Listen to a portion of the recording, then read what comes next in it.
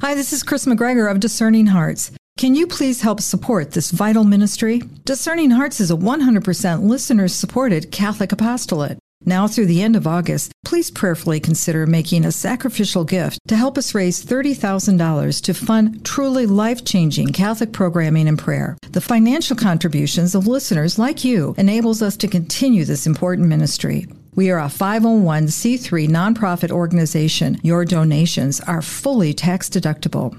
As an independent, non-for-profit lay organization that is not affiliated financially with any diocese, our apostolate is fully listener-supported.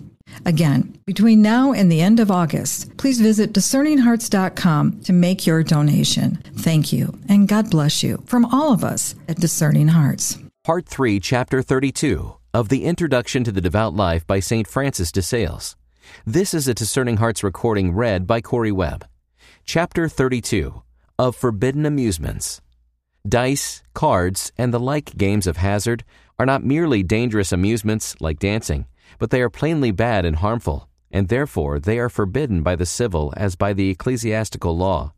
What harm is there in them, you ask? Such games are unreasonable. The winner often has neither skill nor industry to boast of, which is contrary to reason. You reply that it is understood by those who play. But though that may prove that you are not wronging anybody, it does not prove that the game is in accordance with reason, as victory ought to be a reward of skill or labor, which it cannot be in mere games of chance. Moreover, though such games may be called a recreation and are intended as such, they are practically an intense occupation.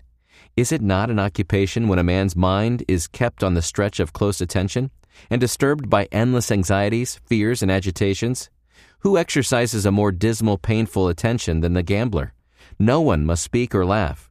If you do but cough, you will annoy him and his companions. The only pleasure in gambling is to win, and this cannot be a satisfactory pleasure, since it can only be enjoyed at the expense of your antagonist. Once, when he was very ill, St. Louis heard that his brother, the Comte d'Anjou, and Messire Gautier de Nemours were gambling, and in spite of his weakness, the king tottered into the room where they were, and threw dice and money and everything out of the window, in great indignation. And the pure and pious Sarah, in her appeal to God, declared that she had never had dealings with gamblers.